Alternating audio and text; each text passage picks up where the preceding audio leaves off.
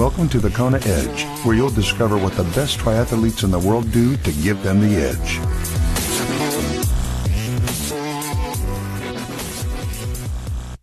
Welcome back onto this edition of the Kona Edge. I'm Brad Brown. It's brilliant to have you with us, and we're chatting some running today with Martin Segers, who joins us once again on the podcast. And I normally do it at the end of the show, but I think I'll do it up front today. iTunes review coming in from the United States, from Strumpfio, saying, great podcast with great info and tips, useful information in every single podcast. Strumpfio, thank you for your iTunes review. It is much appreciated. And you're in that draw to win that Ironman entry. I'll be paying for another person this year to do an Ironman. If you want to find out more about that contest, all you have to do is head over to thekonaedge.com/win.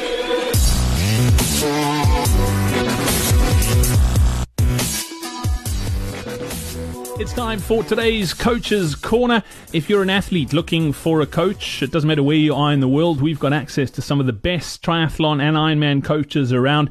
If you'd like to find out more, hook up with one of our coaches, whether you need help with a swim, bike, run, or nutrition, all you have to do is head over to thekonaedge.com/coaching. You can get all the details there, check out all the coaches that we've got access to. And don't forget too, if you are a coach and you would like to get access to the podcast and get a bit of a plug on the podcast, all you have to do is head over to that same URL, okay? It's thekonaedge.com/coaching. Scroll down to the bottom of the page and you can get all the details there. So that's thekonaedge.com/coaching.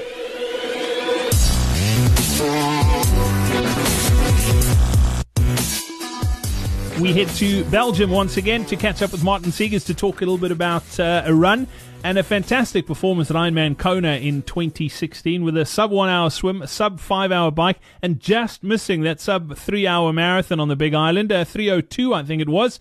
Martin, you're a machine on the run. I mean, to run a 3 hour marathon off a sub 5 hour bike in Kona, that's pretty special.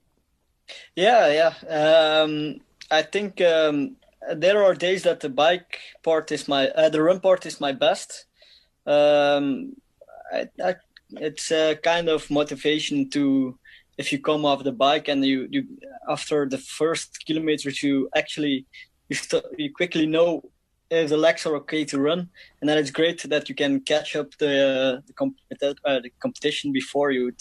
If you feel it on the legs, it's part of it's in the mind, another part in the legs, of course. But it's the most important part of the competition, of course, because it's the last one. Yeah. You've almost, I don't want to say it's an advantage, but it's definitely a huge plus having a weaker swim and then having your other two disciplines almost on a par, as opposed to having maybe a very strong bike and an average run, or an average bike and a very strong run. You can make up, because of the amount of time you spend on the bike and on the run, having them both as strong as yours are, you can make up a lot of time. If you don't push too hard on the bike, you can make up a lot of time on the run. Mm-hmm.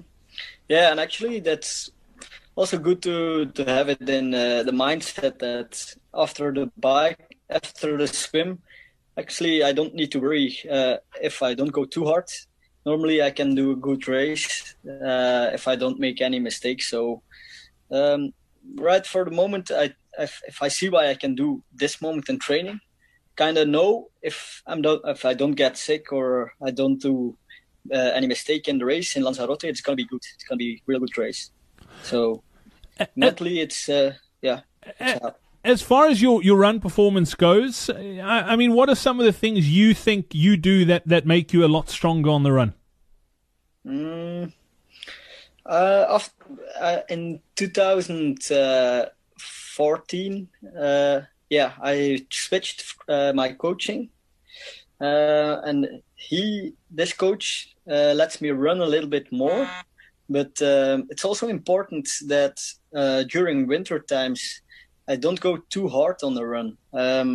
Actually, I run rather slowly. The pace is not that slow, but the heart rate is slow.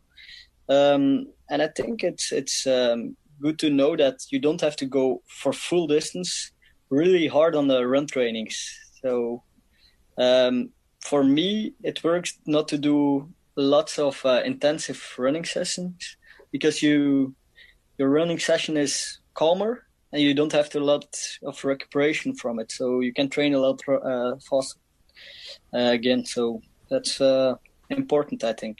Injuries? Have you struggled with injuries at all on the run? Actually, I tried to, as I mentioned before, I try to do a lot of core stability, and then if I feel anything with the years, you start to feel rapidly if anything goes wrong in your body. I start to go really quickly to my the team of kine team. I don't know. Yeah, like biokineticists. Yep, biokineticists. Yeah. I try to go really fast there, and then I'm more or less injury free the last years. That's fantastic. And workout wise, what do you love doing? What is when you lace up your running shoes? What do you just love?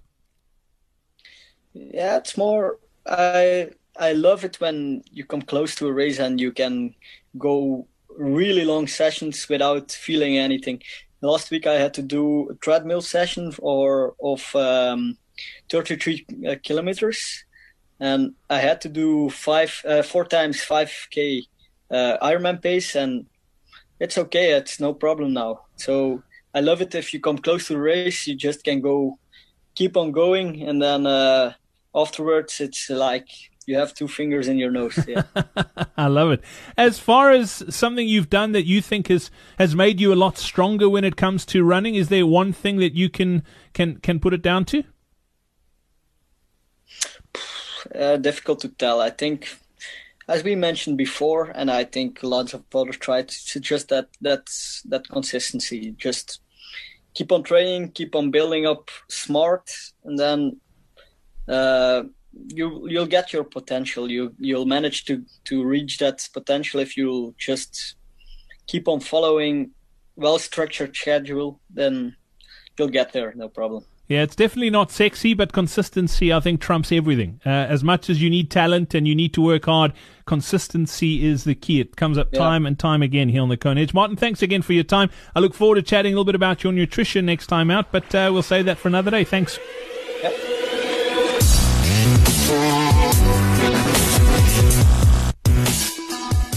Some great tips there from Martin on how to improve your Ironman run. Before I go, don't forget, if you wouldn't mind supporting the Kona Edge, we have a patron program. You can become a patron, almost like the patron of the arts. You can become a patron of the Kona Edge. It helps us keep the lights on and pay the bills, so to speak, here at the podcast. Lots of resources, time and effort goes into creating this. I'm on a mission to turn this into my full-time gig. I'm a radio presenter by profession, normal profession, real job. And I would love to back that in and do this full time and travel around to races and head to Kona and interview all the big names in the sport. But obviously, I need help. And if you wouldn't mind supporting that dream of mine, it would be amazing. All you have to do is head over to thekonaedge.com/support. It is hugely appreciated. Literally every single dollar helps. And you can start at supporting by $1 a month, which is basically 5 cents a podcast, 5 US cents a podcast. If you'd like $5, that's a quarter a day, 25 cents a day. And you get into our Hall of Fame on the website as well. So head over to thekonaedge.com/support. It is hugely appreciated. And I look forward to chatting again tomorrow. Cheers. We hope you enjoyed this episode of the Kona Edge. Run like the wind. Our next free online running seminar is happening soon. Sign up now on thekonaedge.com/running seminar.